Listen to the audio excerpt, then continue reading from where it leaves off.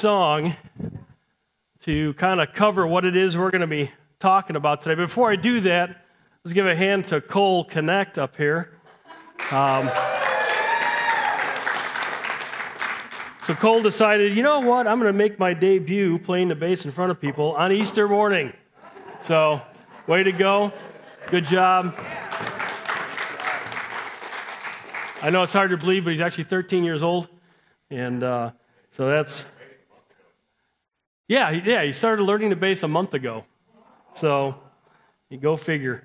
So, good stuff. Really awesome. And I only point that out because it's just so cool to see our church family filling in and getting a part of our music ministry especially. It's just good stuff. But like you said, what a great song. It perfectly captures what's been going on in this greatest week of history, the series that we are currently in, that we're climaxing today. This is the big thing. This is what happened, what was leading up, all of Jesus' ministry is leading up to. We're going to finish it up next week because there is more to the story, and we want to talk about that. But for now, if Jesus walked out of the grave, I'm walking too. That's what the story, the events of Easter are all about. Because Jesus died this agonizing, painful death on the cross to take away our eternal death, our sin, our punishment, and then he rose from the dead. We don't have to experience the painful, agonizing truth of our sin, and that is an eternity in hell separated from him. We can have spiritual life in this world, have a relationship established with God now where he's our protector, our provider, the one who fights for us. And then when we die, we get to spend eternity with him. I say it's the possibility of, because it's not a one-and-done deal where he died and everybody gets salvation. Because not everybody wants that, for one thing. God's too loving to force himself on people. But it's something that is possible when we turn to him humbly and we say, hey, listen, I understand that I'm a sinner. I understand that I'm separated from you, that I need my sin forgiven. I want a relationship established. It's not just a head knowledge. It's not just knowing facts that, yeah, there's a guy named Jesus, and history has proven that he existed and that he was a good moral teacher and that he lived a good life and that he died a death and that we can't find his tomb. It's all historically proven. It's not just knowing that fact, it's doing something with it. It's making a personal choice. That, what he did, mattered to me. It impacts me. And no doubt, many of you this morning have made that choice sometime in the past, where you've placed your faith in Christ and he's forgiven your sin, you got the relationship with God established, and you know for sure when you die you're going to go to heaven. But my hope and my prayer is, I don't know everybody here, that there's probably some here who are not certain. Maybe you've attended church all your life, or maybe you've never stepped foot into a church, and this is the first time, and hopefully it wasn't too awkward and weird. The scariest thing a person can do, I always say, is to walk through the doors of a church. You just never know what you're going to find. There's a lot of different ones out there. We try to be normal. I think we hit that. Everybody else, except for me, hits that. They're pretty normal. I'm not sure about me, but go ahead and turn to Matthew chapter 28. It's page 993 if you're using the Bible there in the seats. And we're going to find out about how this event that took place 2,000 years ago impacts us today, impacts you today. So Matthew, who is a disciple of... I jumped way ahead on you, Brian, didn't I? Yeah, okay, I was about to start reading Matthew 28. Brian's back there. I got you, brother. So, anyways, as you do that, let me fill you in. I want to get to the story. I want to get to the good stuff. But let me fill you in on some of the things that have been going on, some of the stuff we've covered in the last several weeks. Some of it we haven't covered, but it's important to know the events and what's gone on. And so, last week we talked about Jesus and his disciples. They were having what they call a Passover meal, which is a Jewish holiday that remembers some things that took place in the Old Testament. We'll go all back into detail on that, but they were meeting together, and Jesus at that meal decides to redefine a couple of the elements of that meal, the unleavened bread and the wine. And the unleavened bread and the wine which is more like grape juice because they diluted it 3 times. That was kind of central to their meal, but it's also the 2 elements that we use today as Christians in our communion service. It's the 2 things that we use to remember what Christ did on the cross.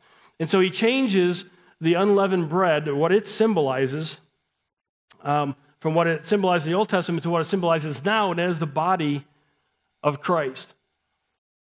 Unleavened bread, leaven, in the Bible is used to illustrate evil or sin that permeates a person's life, a person's thinking, or a culture.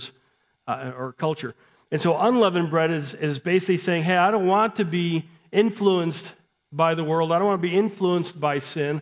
I want to live a life holy and obedient to God.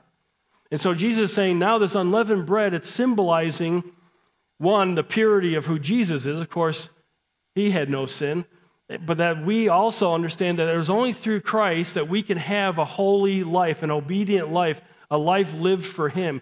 If we want to have our life free of dealing with the issues of sin, if we want to have freedom from that, and certainly the consequences of sin, it only comes through Christ.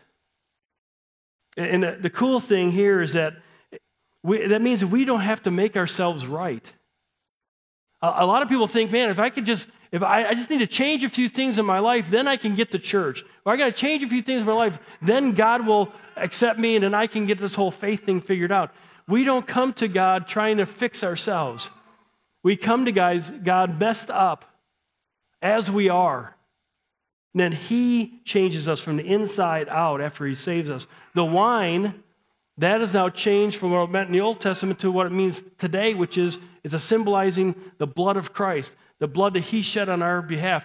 The blood that God says, since he shed that, there's the possibility that he died for your sins, that he took your place, so that you and I wouldn't have to experience the death in hell.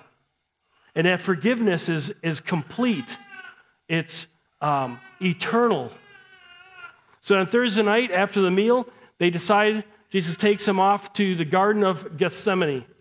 And on the way there, he shares some information with them that they're not really excited about, I'm sure, hearing. But he says, hey, listen, I just want to tell you guys, you 11 guys are going to scatter. There's going to be some people who are going to come arrest me, and when they do, you're going to take off, just like he said they were going to do earlier. And so he said, you're going to take off, and by the way, Peter, you're going to deny me 3 times. So they get to the garden, and he tells them, hey, you guys keep watch over there, you go ahead and pray, and I'm going to go up here and pray by myself. And so he goes up, and he spends some time with God the Father. And he's torn in his spirit. He's in anguish, knowing that he's not just going to suffer physically, but he's going to suffer spiritually. He's going to experience the sin of mankind on him that he didn't deserve. And the Bible says that when he prayed, he sweat blood. And it's actually a medical condition. And when somebody is under severe stress physically and emotionally, mentally, they'll actually sweat what looks like blood. It's a combination of their sweat and blood. And so he does that. And the other interesting thing is that he prays in his prayer, he says, God, if this cup could pass from me, if this mission that you sent me on could pass from me, if there's another way to make this happen, which a lot of people today have a lot of different ideas of how that should happen. Well, if I go to church on holidays, or if I go to church consistently, or if I do a bunch of religious rituals, if I do all that, and that'll make me right with God. No. And Jesus knows this, and so he says, not my will, but your will be done. And again, a huge encouragement for us if we're a follower of Christ. God asks us to do some things sometimes that we are, people are going to think we're nuts if we do that. If I respond to life the way you want me to do, they're going to think I'm crazy, that this is really stupid for me to do, and they may even make fun of me for doing it. And so for us to be able to say, well, Jesus was strained about obedience, but then he chose to do life God's way. Now, I guess he's God, and so he's going to be obedient. But for us to know that, man, we can pray that same prayer and then step out in faith as Jesus did. So Jesus is arrested. The disciples scattered just like he said they would. He's brought before the religious leaders. Peter denies him 3 times. And Jesus begins to suffer even before he ever gets to the cross. He's suffering spiritually. He's suffering mentally. He's suffering emotionally. And then he'll be suffering physically. Some of the things that he did prior to, they call a pre-crucifixion humiliation.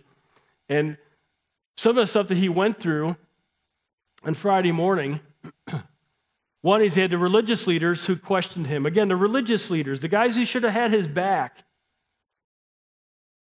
They said they believed in God, and yet they're not treating God well. They mock him. They spit on him.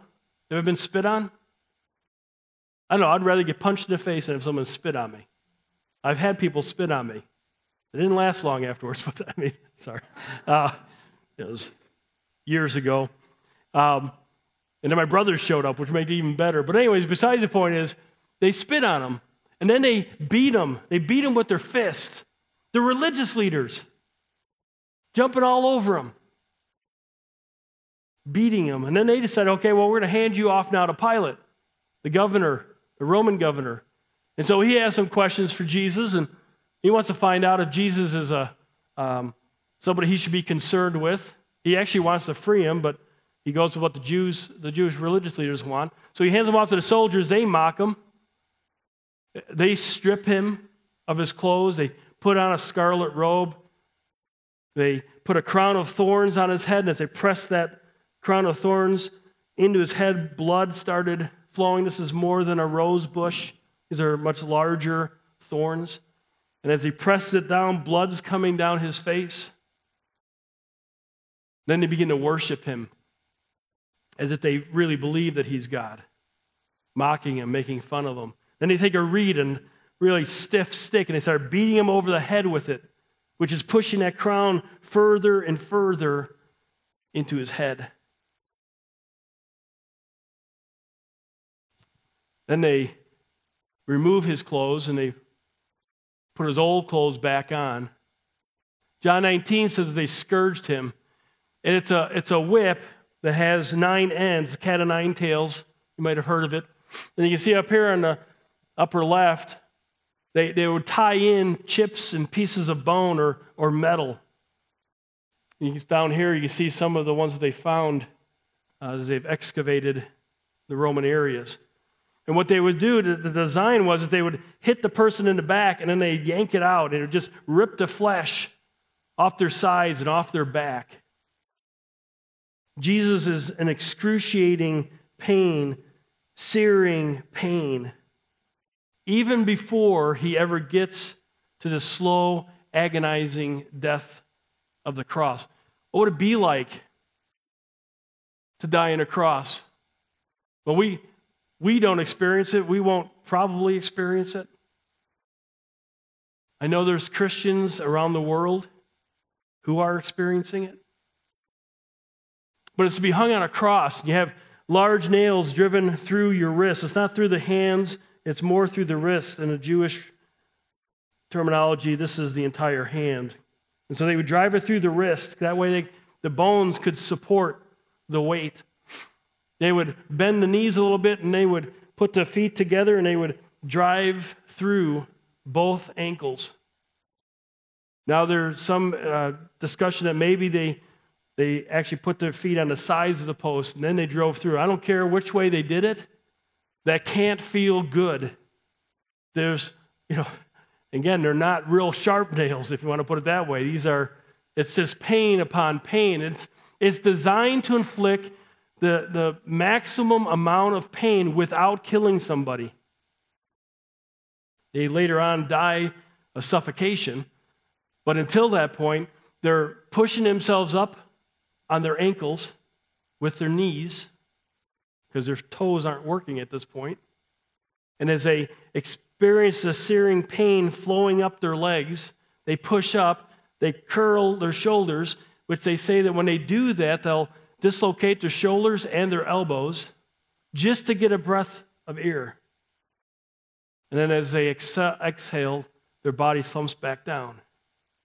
And at going up and down, their shredded back is up and down on that coarse post. And Jesus is doing this up and down, and down. Not for anything he's ever done, but for everything that we've done. They say that some people have been known to last for several days like this.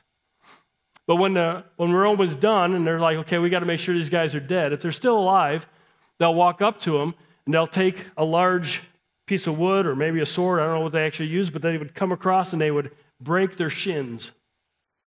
And that would cause a person to finally just slump and die of suffocation, not being able to breathe. In Jesus' case, we're told that by the time they came to see him and try to see how he's doing, he's already dead.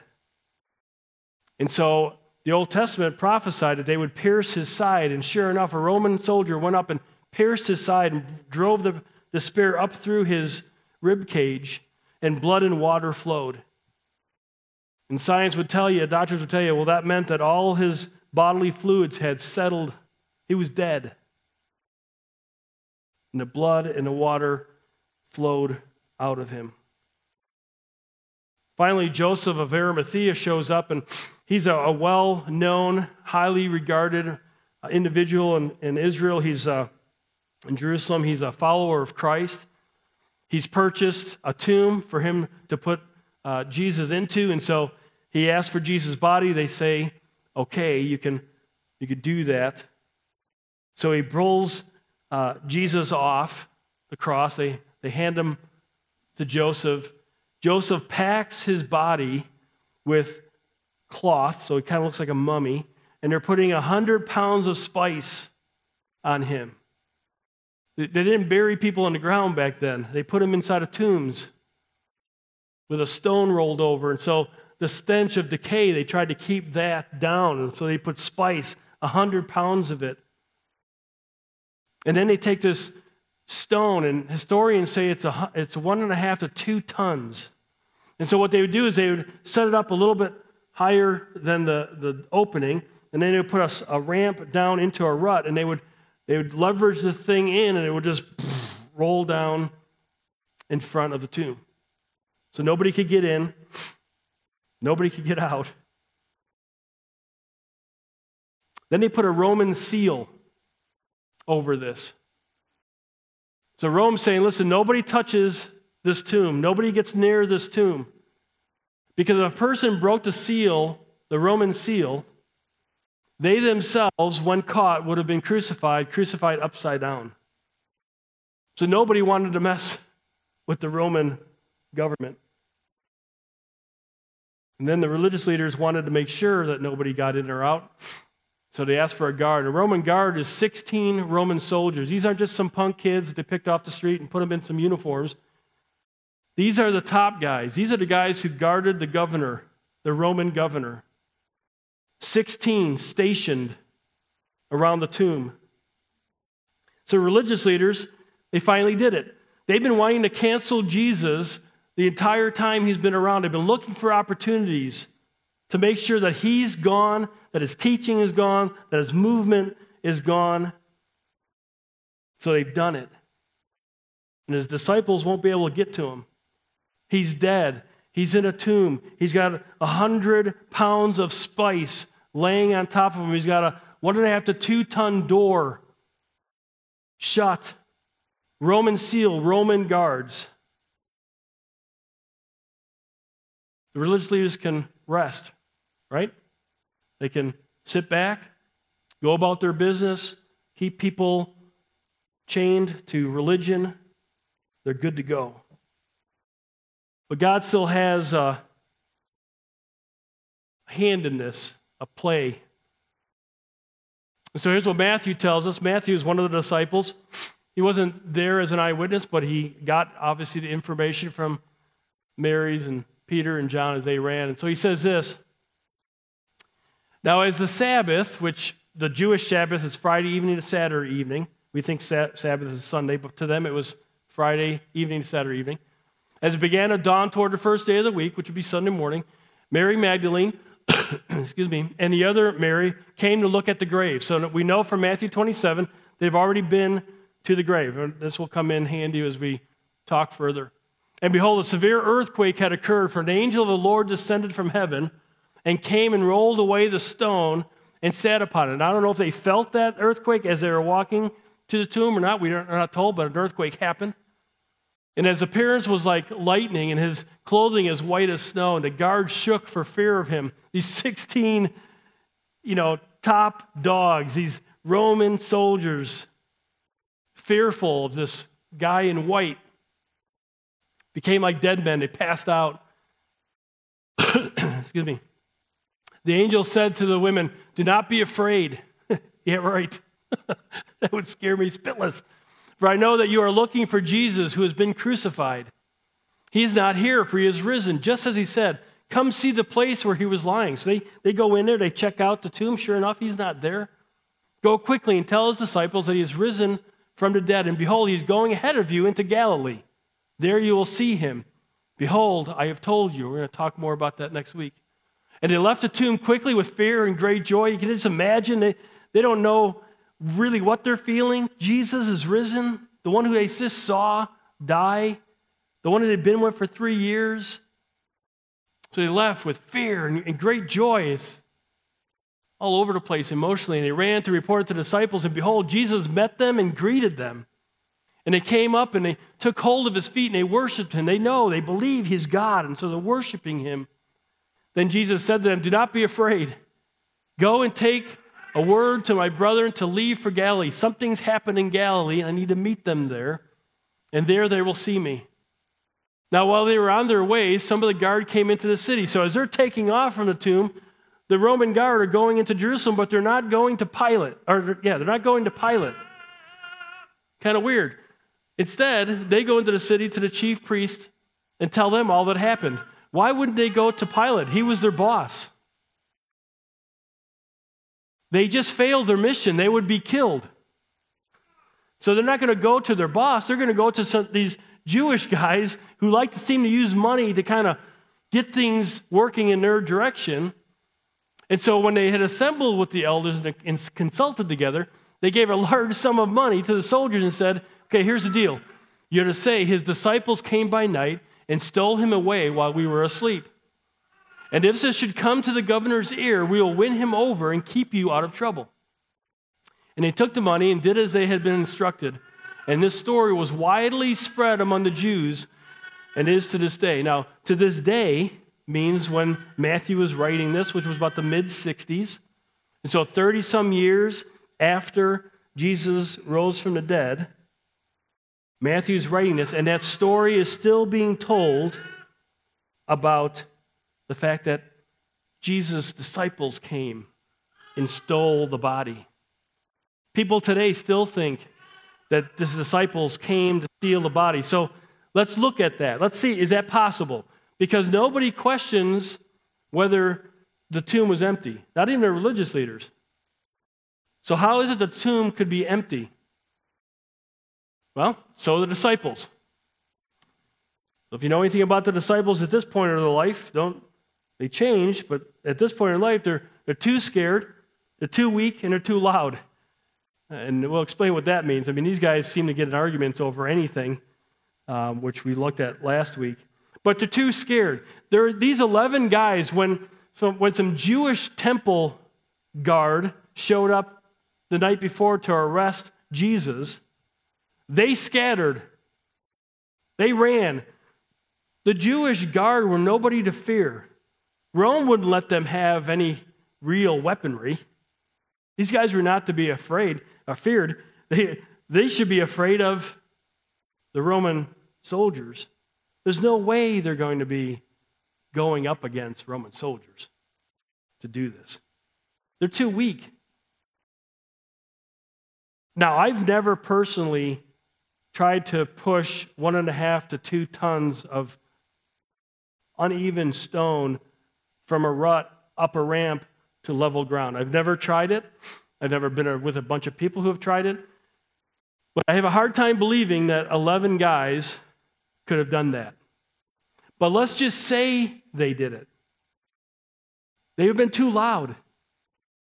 There's no way in the world that they would have been able to sneak. They're not ninjas. They're not ghosts. they couldn't get around the Roman guard in order to pry that thing up. And like I said, these guys got in arguments over every little thing. Can you imagine those guys trying to figure out how they're going to push that stone up? Now, these guys did become courageous, bold men who stood up for Christ and who were beaten for their faith and were killed for their faith. But that was after they saw Jesus and after the Holy Spirit came and empowered them to be that way.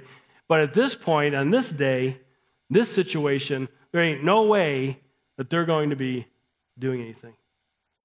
So who else would want them moved? How about the religious leaders?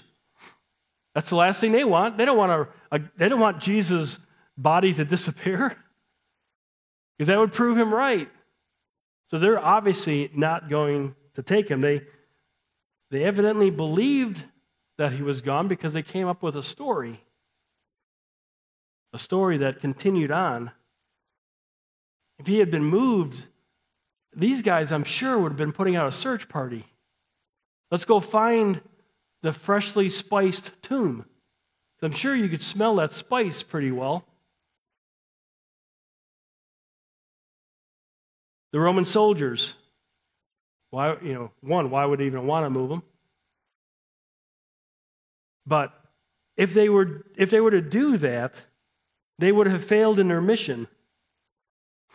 History tells us that if a guard unit, if one of the 16 soldiers fell asleep, that they would strip all 16 down, their clothing would be at their feet, and they would use their clothing as kindling to burn them. And they would burn them to death. Even if one guy fell asleep, all 16 were burned to death. These guys didn't fall asleep. And if they did, they lost a body. So I highly doubt that they willingly gave the body up. Others have come up with some other ideas. One is that the women went to the wrong tomb, which I kind of talked about before. Again, kind of a hard thing to believe, because had they followed Joseph the night before, which they did, then they would have known which tomb it was. There was also a Roman seal laying somewhere, and there was 16 Roman soldiers. Standing up, laying down, who cares? There's 16 Roman soldiers laying there. You'd know which tomb it was, or if you've gone to the wrong one. Some people say, well, Jesus wasn't quite dead. That when Joseph took him off the cross and he was preparing him for burial, Jesus kind of woke up. And so then Joseph got him off somewhere else, and maybe he died sometime later, and they put him, somewhere. And again, I guess you can kind of think about these things and come up, but the fact of the matter is they shoved a spear up into his side, and blood and water came out. He was dead. And again, I keep going back to the fact that the religious leaders didn't question that. They believed it. The truth of the matter is, Jesus walked out of the grave, just like he said he would. Now, I know there's probably some hardcore atheists who are like, I don't believe there's God, and that didn't happen. Okay, I get it. And, we can have that conversation, and we can talk about the reality of Scripture, the accuracy of Scripture, what secular historians have done. But most people, I think, would consider themselves spiritual. Right? You talk to people, I'm spiritual. I'm a person of faith. And so if you're a spiritual person, this is not too hard to believe, that the God of the universe, who was in flesh, decided, I'm going to rise from the dead. That should not be a hard thing for anyone to believe happened if you're a spiritual person. And so Jesus, in his life and in his miracles and his teaching, and especially the resurrection, proved that he is God. He said he came to this earth to die for our sin, to be buried, to take our place in that tomb, and then to rise again, to defeat our sin, to defeat hell, so that we wouldn't have to die that death. We can't do it on our own. Only he can do that. Here's what Jesus said to Mary when he raised Lazarus from the dead just a week or two before he died. He says to Mary, I'm the resurrection. In other words, you want resurrection? I'm it. And the life. He who believes in me, he who puts their full weight of trust.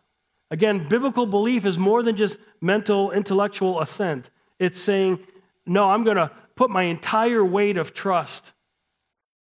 Will live, speaking spiritually, even if he dies, which is speaking physically. So if you die physically, you're going to live spiritually speaking with God. And everyone who lives and believes in me will never die. And he looks at Mary and says, do you believe this? She goes on to say she does. She believes that he's God, that he is the resurrection, that he is the life. So it's only through faith in Jesus that we can be certain that we are going to rise from the dead like Jesus did. The Bible talks about the fact that when we place our faith in Christ, when he gives us, forgives us and gives us spiritual life, that when that happens, it's a spiritual transaction. It's not something that we can do with good works or good thoughts or sending somebody good thoughts. It's nothing that we do. We can't penetrate our own spiritual sin. We're spiritually dead. And so when that happens, when God forgives us, there's a spiritual transaction that takes place, that we are united with Christ. United in Christ. So what happens to Christ happens to us. We don't become gods, but the fact that he rose from the dead, we get to rise from the dead. Because he rose from the dead and went to heaven, we get to die and go to heaven. He's the life. He's the one who gives us spiritual life. He's God. He's the one who can do that. The only one who can do that. And he did that by dying our eternal death. So the power of God can be released in your life. And you can experience his forgiveness. And when that happens, then there's a restored relationship. You and God, your relationship is restored. He places his Holy Spirit in you. And he's the one then that will take you to heaven one day when you die. But Jesus says for that to happen, you must believe. So I've got a little example here, maybe a little illustration that might help you. This is a stick of dynamite. Not a real one, just so you know. And, got your beard. But we all know what a stick of dynamite can do, right? Even if we've never used a stick of dynamite, we know what a stick of dynamite can do. It can do some good things. It can do some bad things. Out west, when we used to live out there, they would have these massive boulders fall onto the road, and they would go over and dynamite it and push it off the edge. And so dynamite can do some good things. And so we understand, we have some knowledge about dynamite. We know that if you light the wick, that eventually, kind of like Pale Rider, Clint Eastwood, tossing it into the mine, right? And then he drops it. Anyways, I don't know why every time you stick a dynamite, I think of that, and takes it and kind of flips it and it drops. And anyways, he did it in order to get the other guy to grab it so he could ride off, save the day. Anyways, I move on. But if we want to experience the power of dynamite, what do we need to do? We could talk about it all day long, but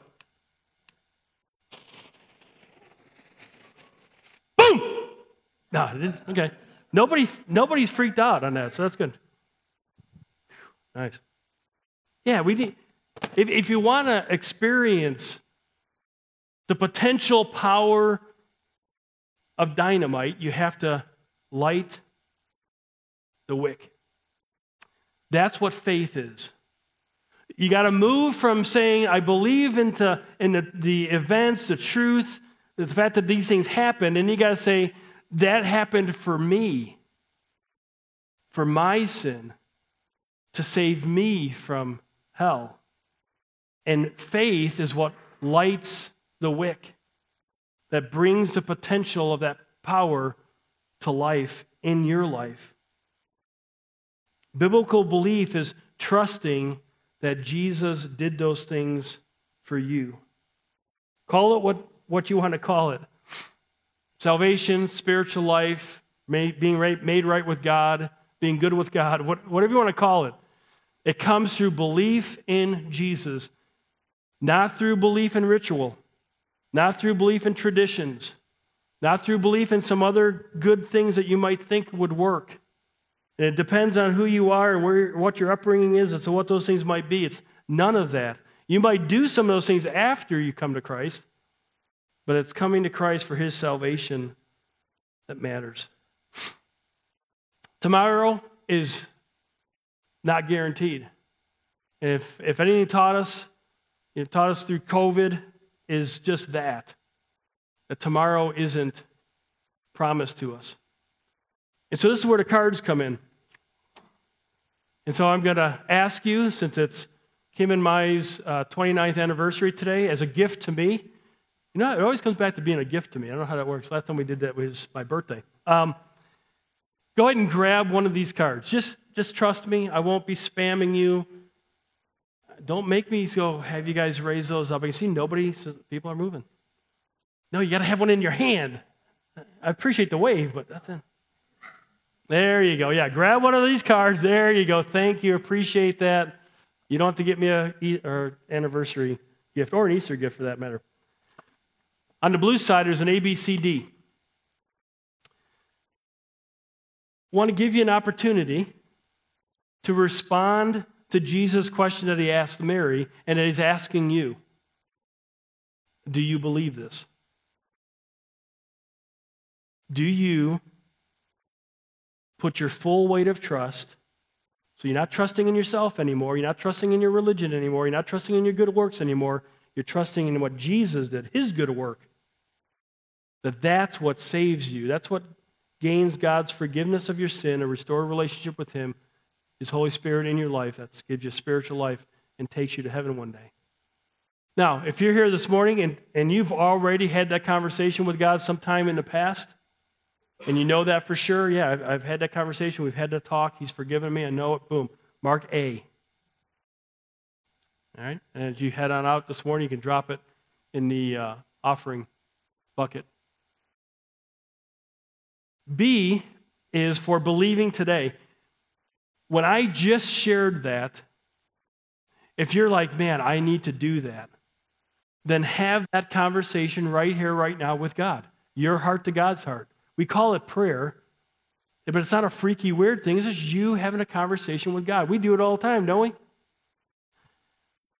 Something goes wrong in our lives, we start talking, hey, I'm going to talk to the man upstairs, we may call him that, or, I'm going to talk to the big guy. So we know what it is, but this is serious business. This isn't just calling him, this isn't about the big guy upstairs, this is about your Savior.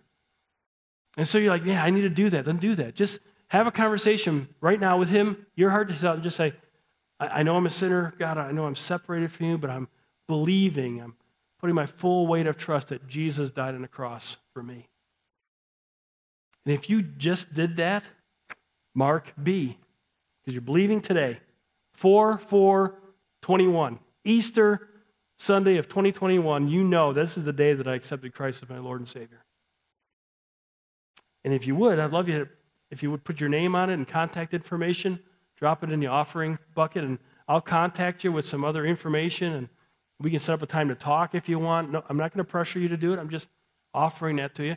If you're here this morning, you're like, Harold, I get what you're saying, still not quite there to take that step of faith, cross the line of faith, but I'm considering it. Then mark C.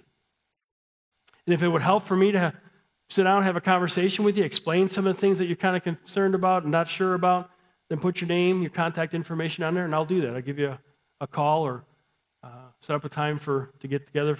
You can take me out for coffee or whatever. And if you're here this morning and you're like, I don't have any interest in doing that, and you want to let me know that too, feel free to do that. Just mark D, throw that in the offering bucket on your way out, and that's fine. We're not about pressuring people to do these things. This is between you and God. I would love for you to experience God's salvation. I know what it's done in my life. I know it's done in a lot of people's lives in our church, which, by the way, is one of the incredible proofs, arguments for the reality of who God is, the transformation that he makes in people's lives. So if you do that for me, I would appreciate that. You can consider it an Easter gift to me. But go ahead and stand as the band comes. I'm going to pray, and we'll close out the service. Heavenly Father, I want to thank you for this morning. I thank you for the fact that we could worship you, that you allow us to do that you want us to do that. You actually command us to do that. I thank you for the fact that you love us so much